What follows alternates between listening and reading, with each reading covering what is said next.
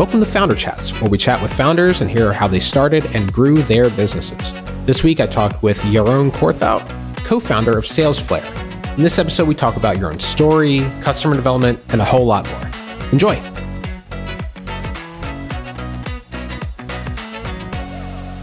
Hey, Yaron, welcome to Founders Chats. How are you today? I'm good. How are you, Brian? Doing well. Thanks so much for joining us. So usually how we like to get started is to take it all the way back as far as it makes sense for your story. Like, where did you get started on your entrepreneurial journey? I guess I always liked building stuff when I was a kid. Building means creating. I like to draw. Drawing classes. I don't know how to say in English, but create stuff with whatever. Like at some point, I remember I was on vacation in Italy with my parents. I was dreaming about this catapult I was going to make. Nice. I don't know why. Somehow my brain was not occupied, and I was like, I'm going to build this thing. I would also make this kind of blowing pipes. I once hurt my finger real bad while making one. Completely cut it. Yeah. Huge cut, lots of blood, fainted because I was using, I think, scissors to take the sides branches off, and then I was going to hollow out the branch. It was from, I don't remember what, and then it would make this blowing pipe. It didn't make a lot of sense, but I think where all this building and creating and started becoming a little bit entrepreneurial was when we got internet when I was 12, 13, I think. And when I was 15, 16, I discovered the joy of building websites. Like I discovered all the cool stuff you could do with Flash back in the day. You could build this kind of really animated, beautiful things. And it wasn't really hard. I mean, I could do it. And I didn't have programming experience or so. I learned a little bit of HTML and CSS just off the internet. I learned Flash and Flash Action Code, I think it was called, also off the internet. And I built a site for myself. And then I think I built one for my mom. She's an architect. And then I started building for other people. I don't remember exactly what I did. But that was really fun. It was my first time that I actually started designing also in a certain sense. And coding. I mean, I did a little bit of coding if you want, like hacking the games or so. For instance, I remember I found out how you could change the properties of cars in GTA. I'm talking about Grand Theft Auto 1, the one that was still fully 2D. I think it was 2D until 2, and you could actually change the properties of a car so that a normal looking car would be really, really strong or fast or whatever. If you would just go in the config and change some stuff. But really coding, that was the first time. And I saw myself starting a web design agency at some point. I actually even considered, because I studied engineering, I went to the open day and I thought I was going to go for computer software engineering because I thought that's where my future is. But then I came there and I saw they were exhibiting stuff, right? So to make you interested in different engineering disciplines. And I just really didn't like what they were exhibiting. And also the people exhibiting didn't really have a great connection with them. They seemed really, really nerdy. And I ended up doing something else. I actually ended up doing electrical engineering together with business management in my bachelor because I like doing stuff with people. And I just figured that that was where my future was. Not just purely doing the engineering, but also the business side of it. And then in my master's, I could choose between different electrical engineering disciplines. And I chose biomedical engineering because I felt like I could make the most impact with it more than with, it's all subjective, right? But it felt best to me, like versus energy, where you work in power plants, or microcircuits when you're like with chips and stuff, or telecom, like mobile phones and telecom operators and all that. And it was also really interesting to also have medical courses. It made it all the broader, expand interest and stuff. And that's why actually I started my career not in real engineering. I started off in pharmaceuticals. But that actually happened because I went to interviews and I figured I want to do something with people. So I looked for application engineer, and then it still seemed quite engineering. I wouldn't really talk with the customers that much. And I asked them, like, could I do something else more with customers? And they're like, oh, project manager, perhaps. And then they made me do a test for that. And they figured I was not a good project manager based on their test. So I didn't want to hire me for that. And I was so frustrated that evening. I was like, okay, the hell with all this. I'm going to do business school. And a friend of mine was coming over and I was going to go out with him. And I used his credit card to pay the fee for the application.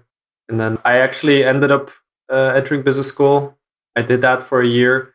And from there, that actually allowed me to go straight from studying engineering, well, with the year of business school in between, but I went into a marketing job in a pharma company.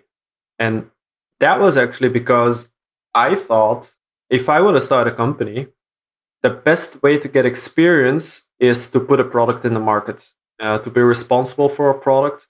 So I'm going to be a product manager. And I figured that's sort of like having your own company. Except I discovered really, really quickly that it wasn't. I had nothing to say. It wasn't at all me who would put the product in the market. Somebody else way higher up would make all the decisions, and I could do some really basic execution, well paid, but still a very basic job, if you ask me. So I was immediately fed up with the job. At some point, I figured that nobody else in the pharma company knew anything about websites, and I did. So I thought, why don't I start a web agency for pharma companies? Because I understand the pharma marketing thing now. I've done it for a few months, and I understand websites, so I could do that. And then I had dinner with a guy who actually I knew did something like that. And he said, you have no experience. Nobody's going to believe you.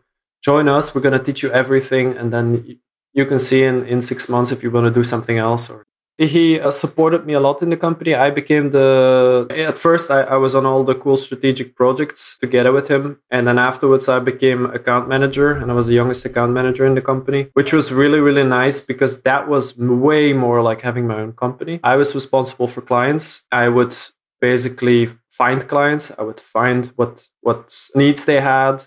I would make a proposal, I would make a budget, outline the whole project, then make sure I would do the high level project management or sometimes the whole project management, make sure people did stuff, and then report back until really when the invoice was paid. So it was very sort of independent job where I was doing a lot of stuff that prepared me for having my own company after that. And then actually during that job, I still wanted to start my own company. I went part-time, which was great. So part-time, I was still doing the consulting, and part-time, I was starting some projects. I had a bunch of projects, most of which failed. I started a company making a sort of way for doctors to stay on top of the latest research. It's a huge group of people that follows research but are not researchers, and it's really hard for them to follow things that they're interested in and find the relevant articles for them. That failed because I didn't really find a viable business model. I thought ads would be the business model, but it's not a great business model if you don't have a huge audience. Of course, I sort of knew people in pharma marketing and I knew how to sell it, but it was still very hard. And you can't sell ads before you have the audience. So it's a sort of catch-22. When I was getting sort of at a dead end with that, I started a website for people who went to the World Cup in Brazil to organize their trip around it. My wife helped me. She's Brazilian, so I figured out like if you go to this and this game, then you can do that. You can use these companies to fly. You can stay there. You can visit these things. It was nice for a bit. I learned a lot about SEO while doing it. I got a good amount of traffic. And it actually made some money because the main thing that people were clicking on that I got referral fees for were flights. And I think I got 8% of the flights or something at that point, which was wow. Good money. That's great. But then, of course, the World Cup happened. And not exactly evergreen. No. Yeah, that's when the site died. At the same time, I went to a health startup weekend. We won the health startup weekend with a software company that was going to make it easier for nurses to follow up on pacemakers. Like every manufacturer makes their own portal and sends out emails and stuff, but it's very hard for nurses because different patients have different brands of pacemakers and they need to go through all these portals to follow up. So we made this one dashboard thing. We won that health startup weekend. We then also right after that, I raised some funding from an accelerator. It was 50K or something, but it's good to get started. But then we were like a bunch of guys who met each other at a weekend, didn't know each other beforehand, all had jobs.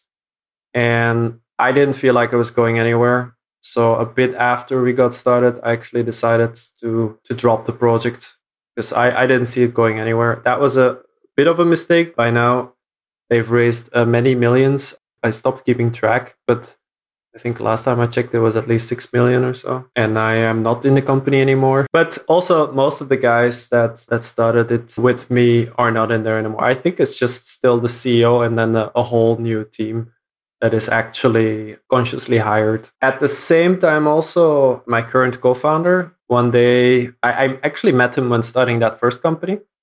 I was in an accelerator called the Founder Institute.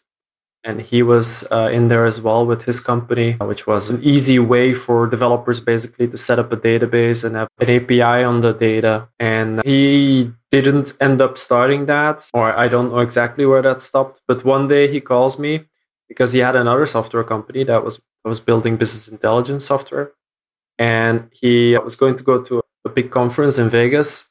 It was a big IBM conference, the yearly one. They were selling BI software that was compatible to IBM's, and they still needed a salesperson. So he thought about me, and he calls and he's like, "Do you want to go to Vegas for a week?"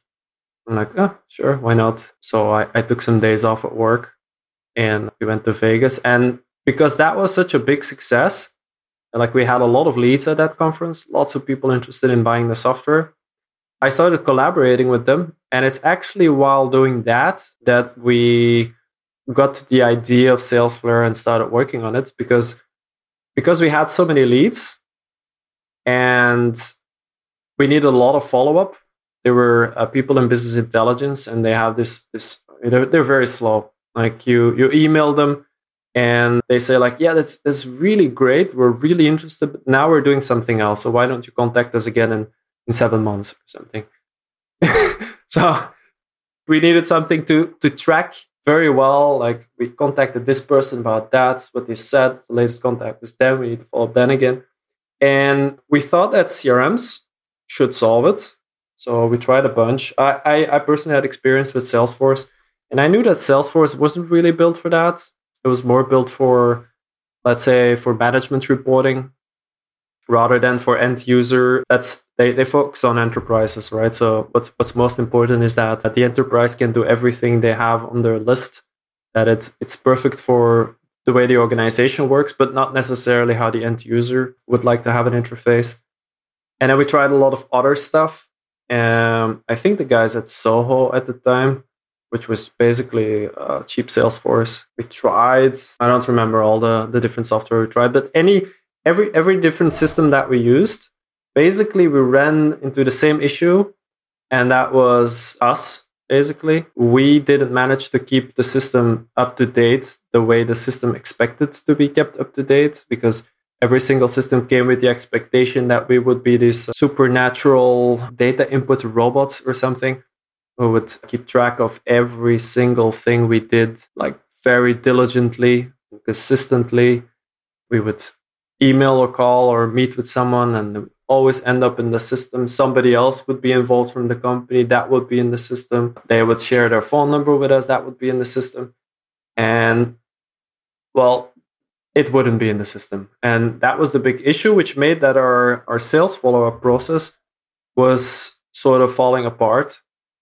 And we were like, how come this is so bad? Why do we need to do all this? And I mean, we started thinking, why do we have to do this? Because the data that we're putting into these systems is already somewhere. Like we have our emails in our email inbox. There's information about the person there in their email signature. There's the email, obviously, the name, the email address. We were using email tracking. We could integrate the email tracking. There's meetings in the phone with who is involved and what it's about and all this kind of stuff when it happens, obviously. There's things on your phone like calls. There's things on social media. There's things in company databases. There's web tracking. What if all of these things could be pulled in, integrated, and then the system keeps track of it for you. And all you need to do is curate it basically. And it helps you to do the follow-up instead of you having to work to keep the system up to date. And if you don't do it, then it falls apart, right? This does it for you. And it's a robot, so it doesn't need discipline. It just does it. And that's when we got the idea for SalesFlare. That's now like 7 years and 5 months ago or so. We immediately obviously saw that it was a bigger issue. It's not just our issue. Most salespeople hate CRMs because they don't help, and started working on it. Yeah. Wow. What a journey. That's really cool. And I'm sort of struck by, it's interesting you said, like, when you were young as you can remember, you sort of had this instinct around, like, I don't even know how to phrase it. It's almost like a sense of like visualization, or maybe it's just like a classical sense of design where you look at a branch and you see, like, a flute, or you just, just daydream, like, what the optimal catapult design would look like. It's really interesting how that's sort of carried through, of like, even just to the next step of like, okay, well, we have the internet and people need websites. So I'll just, like, it's almost like the work of like, okay, well, it's very clear to me that this is the direction I should go in. And you just kind of do it and you just kind of figure it out. Yeah. I don't think the blowing pipe there, that was just because my grandfather always told me about how he did these things, and my mom told me about it. But then the rest, yeah, I think partly I was raised in let's say, my dad would always enjoy very technical stuff and explain them to me and show them to me and all these kind of things. So I got a bit of a technical sense and interest there. I always got all these books with how do things work, etc. when I was a kid.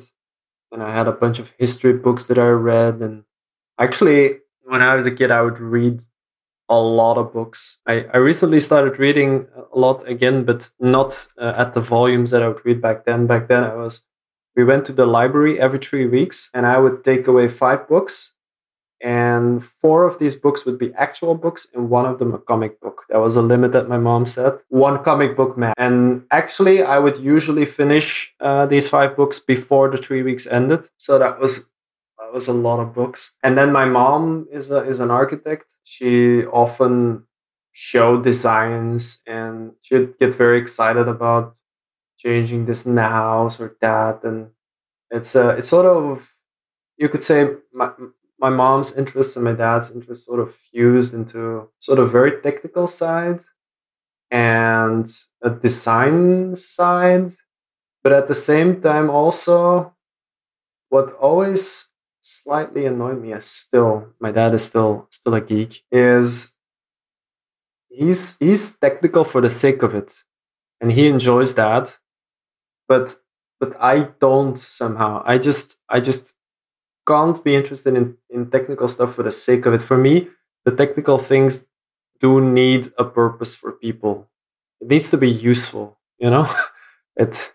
It needs to do something. And I think that's partly also why I didn't want to do a pure engineering job. I wanted to do something that would involve people, because not seeing the effect, not working with people to make something useful, I just can't. I don't know. That's interesting. So you said that you were into websites for a while, and you made a website for yourself and a website for your mom. Did you wind up, were there any other people that you created websites for, or was it mostly just sort of for yourself or for, kind of immediate family? I created 1 or 2 more, but I really don't remember. It was a short period, and I was very excited, but it was basically, I think, mostly summer vacation. And then I had to go back to school, and it became very quiet again in terms of website building. Yeah, no websites at school. I still did some. No, we didn't even have computer class. I think that was not a thing. I think when I was 17, 18 or so, that's when one teacher started involving computers at school. He would make graphs. It was in math class. I did 8 hours of math. So we had a lot of time to learn math. Like 8 hours means we have like, I think 2 hours or something of school hours in the week or something. And 8 of those were math. So it was a big chunk of my last 2 years. But that teacher, he would enjoy making graphs on the computer, but he was a bit older and he wasn't really good with software. So if he started like creating graphs, we knew we could sit back and the rest of the lesson would be chill because he would be struggling with the computer while we were right. Yeah. Yeah. It's like a live stream tech support support in action. You just kind of like sit there and watch it unfold. We were like, try that, and just sit back. Cool. And so you went through that. That totally makes sense. Like you had this sort of, it was kind of like the excitement of that summer of building websites and learning about that. But yeah, as you get back into school, you kind of get back into the normal swing of things. I actually really wish that during that time and even during my time at university, I would have done more things like that. But somehow, when school or university or so started, I would get really consumed by that. Next to that, I would maybe read some stuff and I would maybe go out, but I wouldn't get really entrepreneurial. Somehow, I'm happy about it, but on the other hand, I also slightly regret it. I also don't think that as a kid you need to be an entrepreneur from as early as you can, and I think you need some sort of exploration as well. But I feel that a lot of time was also just wasted, watching TV or so. Sure. Yeah, totally. I think we all can think back, especially in the day of the video games and things like that being modernized, and they can kind of report back to you on the number of hours that you've invested in video. It's kind of like, I didn't need to. So many hours. Yeah, I didn't. I could be speaking a foreign language, or I could have some advanced math skill, or be more physically fit with the hundreds of hours that I've spent across all these different games. Oh, definitely. Well, I enjoyed so many. Actually, even schoolwork would often have to move for gaming. At some point when we had exams, and I was in secondary school, so that's in Belgium. That's like when you're 12 to 18. I think we were also like 15, 16 or so. When we had exams, we would only start studying when my mom came home, because before that we were at the computer, right? And we were playing these games, my brother and I. And then when she would arrive, we would hear the car coming. And we would press the button of the PC, turn it off very quickly. Our books would already be spread out on the table. We would sit behind them and pretend we were studying all afternoon. Nice. So it was premeditated. You didn't have to pull the books out of your bag. You set the scene. So Yeah, of as course. Soon as mom gets out, you just jump right into books. Then be like, whew, we've been really studying. Good thing you just came home, Mom. We're ready to take a break. We've been studying so hard. Yeah, when is the food ready? Yeah. Yeah, exactly. Cool. So you sort of went. Did you say that moving, kind of beyond the summer of websites, and you kind of went into university? Did you go directly into biomedical engineering from there, or was there? Did I miss a step? So biomedical engineering was university. So yeah, I mean, it's I went to secondary school. I studied Greek math. That was the sub direction, whatever. And then I went into electrical. At first it's just general engineering. Then it specializes in the bachelor in electrical with business. And then in the master, I did biomedical engineering. And then I added a year of business school. I think it makes sense. But how did you make the decision going down the engineering path? Because it does seem like there were a lot of other things you could have chosen to move towards, even just with the experience that you had already. I think that was largely influenced by my dad. I always knew I was going to study engineering. My dad wanted us all to study engineering. I think I knew it when I was still even at primary school. When I was 10 or so, I knew I was going to become an engineer. I'm actually happy I did it. It's a very useful thing to study. Even though I don't really use most of what I studied today, I was lucky to take some courses I could choose, in databases, and we had a little bit of programming and all that. That was good because that's the things I use most today. But it's just in general, you learn how things work technically, which is something I like to wonder about, and is generally useful, I think, when you start working. Were there any other principles that even just like the engineering mentality that you took with you that you find are useful in what you're doing now? Yeah, yeah. I think it's partly shaping your brain to look at things, understand them, think about how can we solve this, do it from an applied sort of perspective, versus when you're like doing pure science, then you just analyze, you don't necessarily apply and get a solution. But in engineering, that's very much the purpose. So yeah, I think that's maybe even the most important thing is just the way of thinking that you acquire when studying and studying it. Interesting.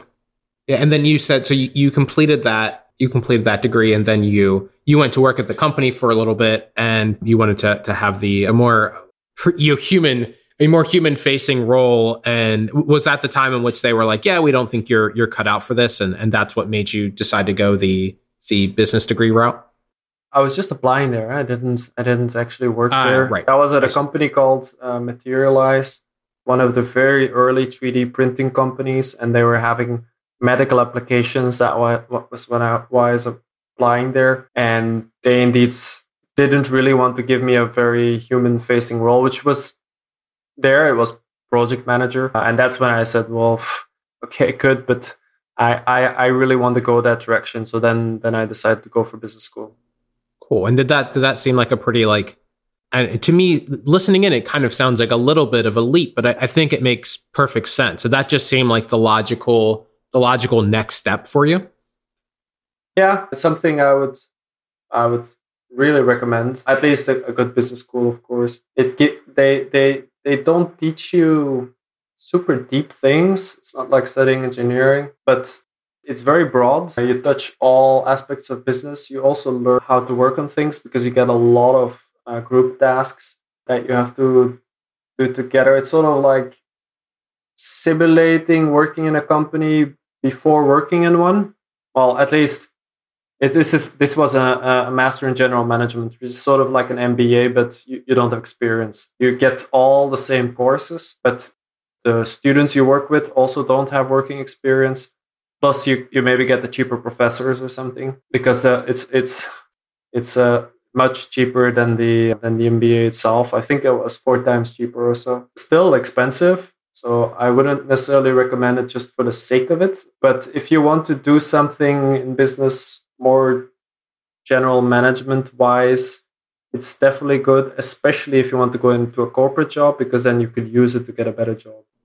Interesting. And aside from sort of the kind of the structure of the program of like learning how to work with other people and getting projects accomplished, were there any specific other skills that you learned or any specific knowledge that you found was like really useful to deploy on a regular basis? I think what I use most today is the financial knowledge. We had some financial management courses and I had to build balance sheets and all those kind of things. That's probably the most useful technical skill I got from there. The marketing courses, I wouldn't say were particularly useful. I think marketing at school is not really well taught. And some of the cases in the entrepreneurship courses were interesting, but still very distant from my current reality, let's say. They were kind of perfect Harvard cases, of these big companies that made it and with a specific sort of tactic, which isn't really applicable on the really more like the smaller entrepreneurship level. It usually is already entrepreneurship that reaches a certain scale, which then when you start a company doesn't make it entirely useful. Yeah, it seems like you don't really study businesses which have failed, which is, maybe more instructive for the early stage companies. And if you do study a company that's failed, it's like Enron or there's, some sort of major, it's like, it's not like, hey, they had this idea and they couldn't figure it out quickly enough. It's more like, oh, well, there's this major ethical issue or. We definitely saw Enron. We watched the movie on the TV in the classroom, Ian. That was one of our most interesting classes, I thought. I watched the movie afterwards even again. It's the documentary about Enron is really good. But I wasn't necessarily talking about not studying about companies that fail. It's more so when they discuss business strategy, even in entrepreneurship, it's about companies that they're not in their starting phase. They're somewhere way beyond, and they're discussing how the strategy played out perfectly or something, but they don't tell you this is how you start a company. Actually, the way they taught us to start a company was horrible. They taught us to write, and that we actually had to do that. We had to write a 40-page business plan for this company we were supposedly starting. And then they would grade us on the business plan.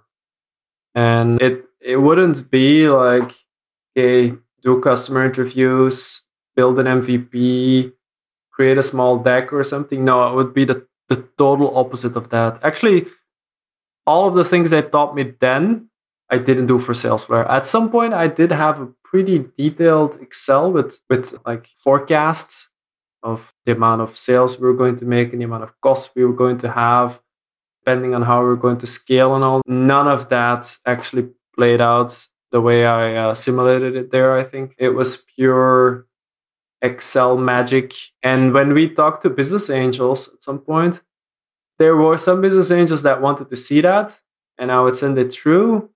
And I remember one that was even commenting on details of the model as if it really mattered. I'm happy that the business angels we got on board in the end were the ones that didn't want to see the Excel model, because it's not reality. You start something, you think it's going to work a certain way, but it doesn't. And all of the models you made in the past are just obsolete. It's somehow good as a mental exercise for yourself to figure out what is needed and all that. But it should stay very basic, sort of back of the envelope, because any of the detailed things you're going to simulate, it doesn't happen anyway. Yeah, totally. Yeah, we work with people with their financial models too. And yeah, I see the same thing, especially if you're just getting started. To your point, like you don't even know what assumptions to make, or you don't know if what you're writing down is an assumption. And then you're so far away from the actual mechanism of your business, where it's like, if you're actually running a company, then tightening up your forecasting and your operating model is much easier, because you can like troubleshoot it. You can say like, hey, well, your revenue is, tripling, in the next 5 years, but you haven't forecasted additional salespeople or, commission. You pay your sales team commission, and, you have your commissions flat, but your revenue's tripling. What's going on there? That's the type of troubleshooting you can do. And you can, through that process, you can get to something that actually turns out to be pretty accurate. But when you're first starting, to your point, it's like, well, this is who we think we're going to sell to, and we think we're going to sell it for this amount. And, it's just like, everything is, I think you're right that writing it down is useful, but, because it can kind of get all the thoughts out of your head. But, building a 5-year projection off of that and then hoping to stick to that is what I had. Yeah, it's optimistic, I would say. Let's use that phrase. For instance, most of our costs were going to come from having salespeople, because initially we saw SalesFlare as a sales platform that we would sell to medium-sized and larger companies that would basically, versus you already had Salesforce, and you're obviously not going to throw out Salesforce as a huge company. But your salespeople didn't really have something they could work with. They wouldn't really use Salesforce. And then we would come in and say, ta-da, we have SalesFlare. This is actually built for salespeople. It tracks stuff for them automatically. They'll use it. It's a sales platform, just like MailChimp is for marketing and Zendesk is for support or whatever. This is for sales. And that's the way we're going to sell it. And I had booked in all these salespeople, and they were scaling up, and we would sell these amount of licenses per customer and all that. But that all didn't happen, because at some point we decided to switch to small companies and actually sell a CRM and other sales platform. And everything, the whole model fell apart. I think it's really hard before you have your business running and sort of, I don't know whether it's until product market fit or so, to really forecast correctly. Right? Today I have a cash forecast that go into, I think, 2023 or something. It's not too hard in SaaS. You know what your costs are. You know how they scale. You know how your revenue goes up. You know a lot of things. But in the very beginning, it's just, again, I'm for doing something basic and thinking through some things quickly. But the whole Excel modeling at some point just, it doesn't make sense. Anyway. Yeah, it's like there's like a very narrow window, like in the middle of like, if you're too early, then I'm with you. I think we're on the same page here of like, writing down what you think your assumptions are and like where you think you're going to get to, even just to sort of say like, well, hey, like, what is my expectation? Do I expect that I'm going to make $1 million a month off of this? Or, like, where do we think this is going like directionally, and how do we think we're going to get there? And, how can I even pretend to do the math that I can start to work backwards from this very large goal? But yeah, like doing a big Excel model doesn't make sense at that point. But once you start running the business, like we see this all the time where we have companies that are doing like pretty well. If you're running a business and you always have, enough cash or you're break even by the end of the month, then it's like, yeah, you can have an Excel spreadsheet and you kind of do the math. And like you said, usually within SaaS, it's predictable enough that it's like, yeah, you can like run your company off of that. And then at some point, things get more complicated where you need to be more thoughtful with all the different, all the different gotchas and all the different components and the interconnectedness. And maybe I'm just more sensitive to that because it's like the line of business that we're in. But then all of a sudden, like, okay, well now Excel is a mess. So there is that time, there is that phase where, the Excel model has its like, has its day in the sun. Then, but too early and too late, you might wind up running into more issues, especially too early. I agree with you on that. I kind of want to also talk too, because I had a maybe not a similar startup weekend experience, but I'm just sort of curious, like how did you decide to attend a startup weekend, and maybe you can speak a little bit more to like what that experience was like. Well, actually, it was the first health startup weekend, which is exactly what I was like in healthcare, and I wanted to start something in healthcare, so I was super excited. I skipped a lot of startup weekends before that, but this one I was like, I really need to go to. The experience was actually great, apart from the fact that I was sick during the weekend, and I was like having a cold, and I remember the showers were cold and all that. That was the least pleasant part of it. The work together with all these other guys was really cool. It's basically a bunch of, I think, only guys that came together to solve something, and we did it really efficiently. Like a few were working on the solution. I was actually thinking about the marketing model. I did a few forecasts as well, but relatively basic ones, and then turned it into a presentation partly. Then our CEO also did the rest of the work there. We did a lot of work during that weekend really quickly, which was quite exciting. I think the issue with such a startup weekend is like continuing it afterwards. I think because everyone comes in with the expectation that sort of it's a weekend and we're supposedly gonna start something. Most people don't get into it with a serious intention of starting something together with a bunch of people. And that's where it went wrong for us as well. Actually, I saw quite some teams from startup weekends coming into the incubator where we used to be in. And I think today there's only one company that I can imagine that still exists from such a startup weekend, apart from the one that I was in that also still exists. Actually, both the one I was in and the one I'm thinking about, it's just the CEO, the guy who started the whole project, we're still continuing without all the other ones. That person brought the project to the weekend, was very excited about it, and is still in there. And all the other people that sort of helped in its initial phase, a very short phase, but they just drop off. So maybe it's a good place to experiment with your idea, get some other people to collaborate. I would never expect it to really get you a team or whatever.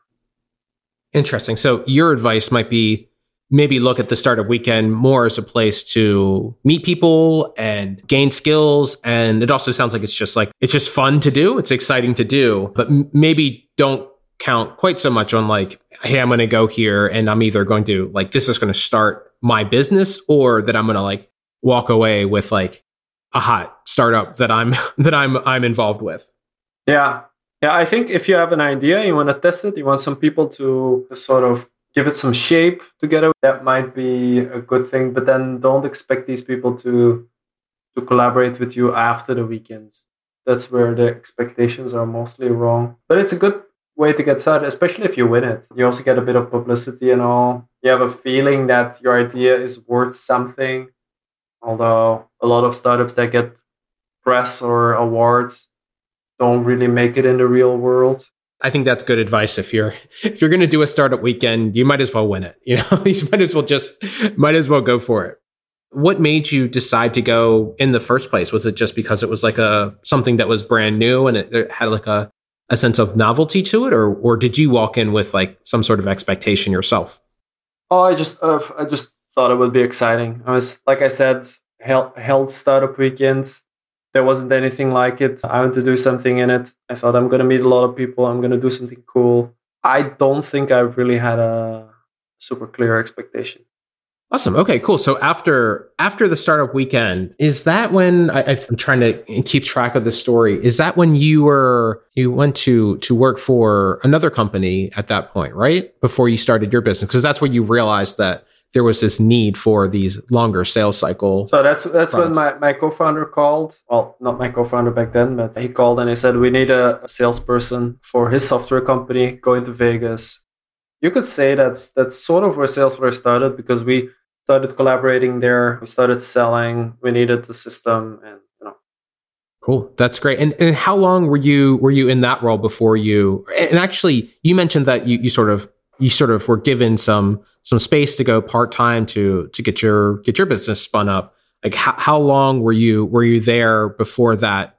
Before you like really realized that like, hey, there's this other idea that's worth pursuing. I think I was part time for a year by the time we got the idea for Salesflare. And then I stayed part time for another half year until the accelerator. We were like admitted to a local accelerator, which was like supported by one of the big telcos. And it was super exciting. We were one of the 10 winning companies. But one of the conditions they had was that we would go full time on our startup. And that's when I made the leap. Afterwards, I found out that a lot of startups in there had negotiated not to go full time. That's funny. But I made the leap, and it thankfully all turned out well, because basically we had 25K, I think, in the beginning, and it didn't last for long. Sure. Yeah. And what were the early days like going into the accelerator and kind of getting just started from scratch? What was that like? Yeah. So initially we had the idea. We thought we need money for it. I'm rewinding. So we thought we need money for this, so we're going to get it somewhere. And we knew about this thing called Kima 15. It was by Kima Ventures. I think Kima Ventures still exists, but Kima 15 doesn't. But the offering was for 15% of your company, they would give you 150K within 15 days. It would all be arranged. That was interesting to us. So I built a deck with our, the usual investment deck. And my co-founder built a prototype of what we were going to build. And we sent that to them. I think in a matter of a week or two, we had it all together and we sent it to them. And they came back with the feedback that we were a bit too early stage, which was true. We were a bit disappointed, but we had the deck, which we then used to go out and show it to some people with the prototype. We also applied to that accelerator at that point. We said, oh, there's an accelerator, we can apply. We had our stuff together, so we had the materials, we sent it. An incubator as well, where we did the same presentation and got allowed. And then actually when we got into accelerator, that was about 4 months into our journey. We had done a lot of sort of sales talks already, always trying to get people interested in what we were going to build. But we mostly got a lot of questions. Like people say, will it do this? Will it do that? And we usually got stuck there. And it was when we entered the accelerator that we got some workshops on different aspects. And one of them was on customer development. And they said, go do, X, I think they said 40, 50 or something, customer interviews. really understand the issue that you're solving, the context for people, explore it from different positions and all those kind of things. And that was probably the most important thing we did because of joining that accelerator, is really taking that step back. And instead of taking these early steps as sales conversations, take them as research conversations, which is way easier. Second, probably what a good sales conversation is like, especially if you don't have anything yet. Then in the end, these people that you interview are really good leads for afterwards. It doesn't really make a lot of sense yet to sell if you don't have anything yet, except of course if your product is relatively simple to build and is a super high need, then you could get clients already before you have it. But in SaaS in general, I think it's relatively hard. I think in SaaS it mostly makes sense to do good customer research, build an MVP, try to get people to use it. When they use it, try to get people to pay for it, and then go from there. Yeah, that's awesome. Could you give an example of like the type of way that you would conduct a customer development call? Yeah, I changed that quite a bit since back then. But I think in the early ones, the most important thing is to explore the issue and explore the context of it, and explore any ways in which they already potentially solve the issue. And what I do is I would have I think a Word document or something with a lot of possible questions to guide that, but it's much more free form, I think, than any later customer interviews that you do. When we do customer interviews nowadays, they're relatively well scripted. You're also much more specific on what people had before they had your system, why they didn't switch until then, and lots of other questions like that. More like following more like the jobs to be done kind of stuff. But in the very early days, what's mostly important is how does the issue look like, and why didn't they solve it yet, and in what context would they be solving it, and all that. Because then you really know how to shape your solution. If you don't know all this context, you might be building something that in the end doesn't it solves the problem, but it doesn't solve it within the right context and in the right way. Interesting. How broad would you go in your questioning? Like, for example, would you say something like, tell me like what your standard workday looks like, or would you try to focus a little bit more into like the specific area where you think the problem occurs? Oh yeah. I mean, I would focus on sales. I'd be like, so how do you guys manage your customers? How do you organize a follow-up? How do you track your salespeople? How do you make sure you increase your revenue? Things like that. I mean, I wouldn't ask them questions about where do you track your cash flows or so. I mean, not really the context for what we were trying to build. Got it. And in that call, you're trying to understand like the pain point and sort of how they interact with sales. It maybe sounds like an opportunity for them to say like, yeah, we manage our follow-ups this way, but it's actually a really big pain because it's a lot of manual work. And obviously, if somebody said that, you'd love that, and you'd be all over that. Actually, what people said back then was not really that, which was funny, because we were like, okay, the issue is that you have too much manual data input. People need to put in too much work. It doesn't work. They don't want to do it. We think the software can be better. And when we would reach that point in the conversation, people would generally say like, no, I don't think the issue is the software. I think the issue is the salespeople. They're just lazy. And, we have all kinds of solutions for that. One solution is we train them well with the CRM. A second one is we make their bonus dependent on whether they fill it out. A third solution is we fire them if they don't fill it out. Things like that. And then I would be like, no, I'm pretty sure the software can be better. And they're like, no, I don't think so. It's the salespeople. So we would somehow agree that there was a problem, but we wouldn't agree on where the problem would be and why, and which was funny. Things have shifted a lot since then, because you've seen many CRMs also becoming wildly different. I think we're still the only one built actually from the ground up to really do that automated data. All the flows in our software are really take automated data input as the basic thing, and then the manual data input is somehow a secondary. But most software has embraced the idea that people inputting data manually, that just doesn't make sense. Data input is something for computers. That's what computers are built for, to manage data and to automate things around that. It's not really people work. But back then, people wouldn't agree with that. They would be like, no, this is people work. You need to do it.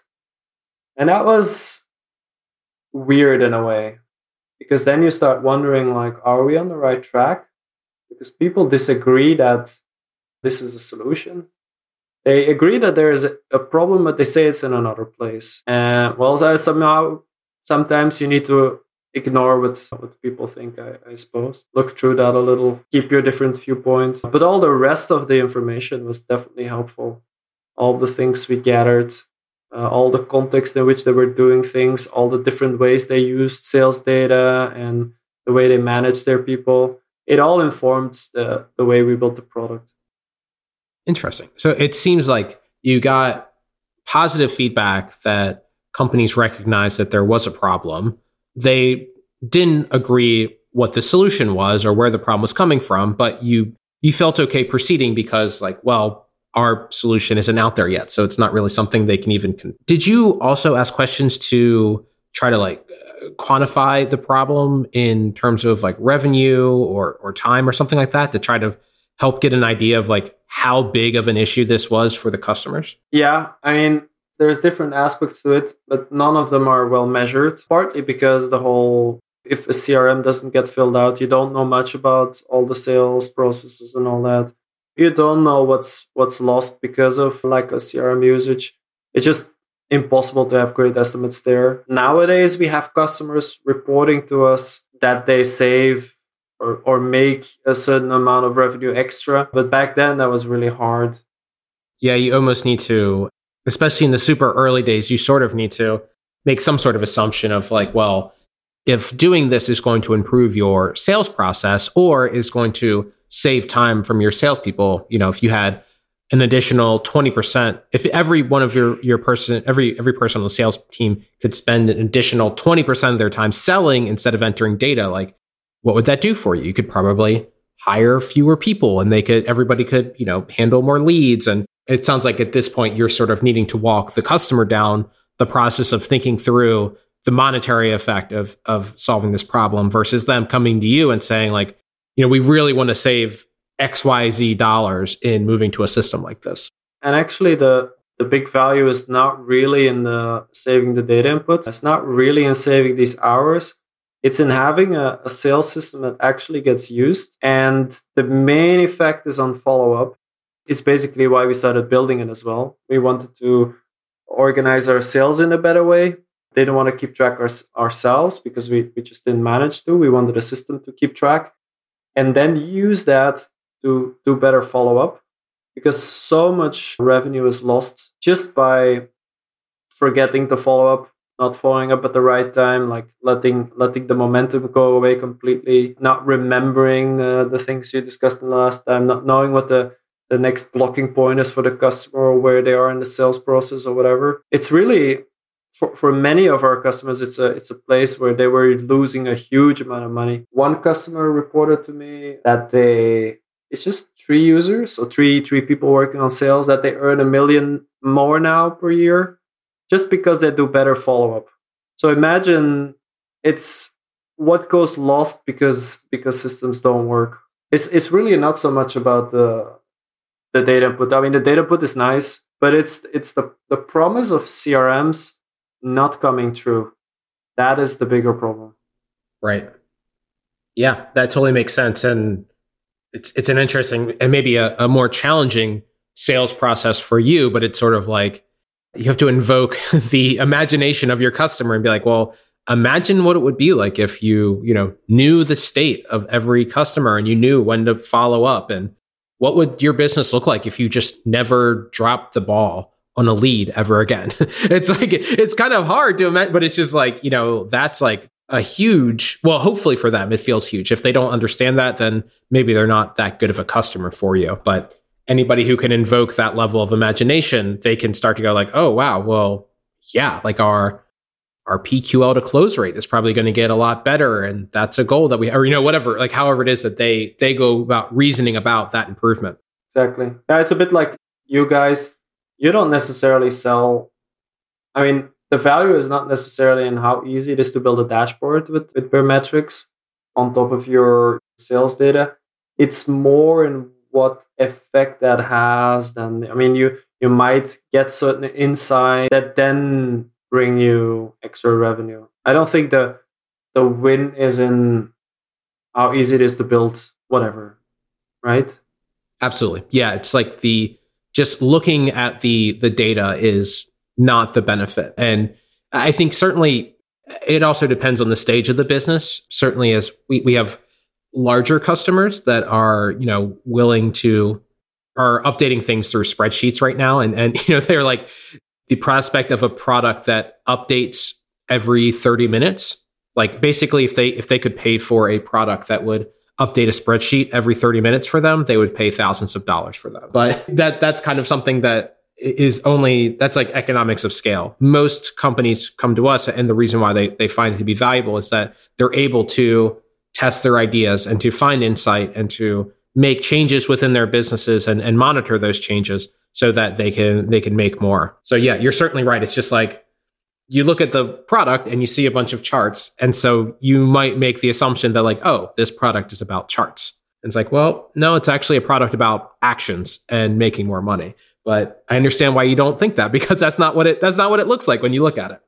Cool. Well, this has been awesome. I really appreciate you sharing the story, and it's just been such a cool path to hear. I think a lot of people will sort of, I don't think sympathize is the right word, but you sort of like see themselves in kind of similar spots along the way. Just to kind of bring us in for a closer, I'd love to hear bring us all the way up to today. Like what's going on with the company today? Like what are you working on? Any kind of interesting things that, if people, it sounds like, I think a lot of people might already be listening and saying like, hey, that sounds like they could solve our problems. So hopefully, we'll have all the links to get people to reach out. But yeah, just curious, like what's going on with the business today, and like what's kind of the current day state? Current day state is we have a bit over 2,000 companies using our software. We keep improving the software. There's a lot of cool stuff we're adding. Like we just made an upgrade to our email workflows, which is basically a sort of email outreach automation system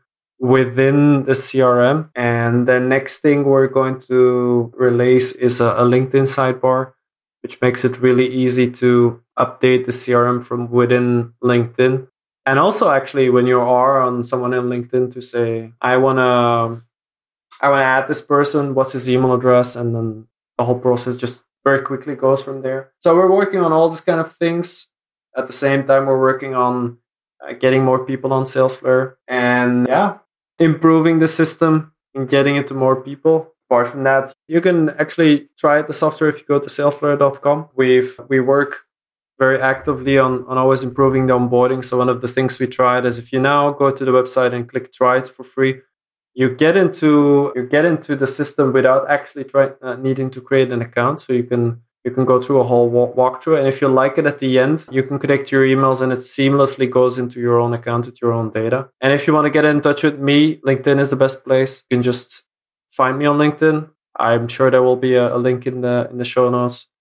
Yeah, and then don't forget to add a personal note when you send a connection request, because otherwise I will have to assume it's spam. Because usually in that case it is. If you add a personal note, then I'll certainly get in touch with you and we can have a chat. Awesome. Well, yeah, and that's really cool how you have your sort of onboarding process set up. And yeah, I guess I'd invite all of our listeners to go and try it out, maybe become a customer. This is a great place to end. Again, I really, really appreciate your time. Such a cool story to hear. And yeah, I think we'll be hearing a lot more from you over the next couple of months and years here. Yeah, thank you. This was fun. That was our conversation with Jeroen Corthout, co-founder of SalesFlare. If you want a sales platform that works, you know where to go, salesflare.com. If it's business analytics and growth tools you're looking for, check us out at baremetrics.com. We hope you enjoyed this episode and invite you to check out our other founder chats. If you're able to share with a friend or leave a review, it goes a long way. Thanks for listening.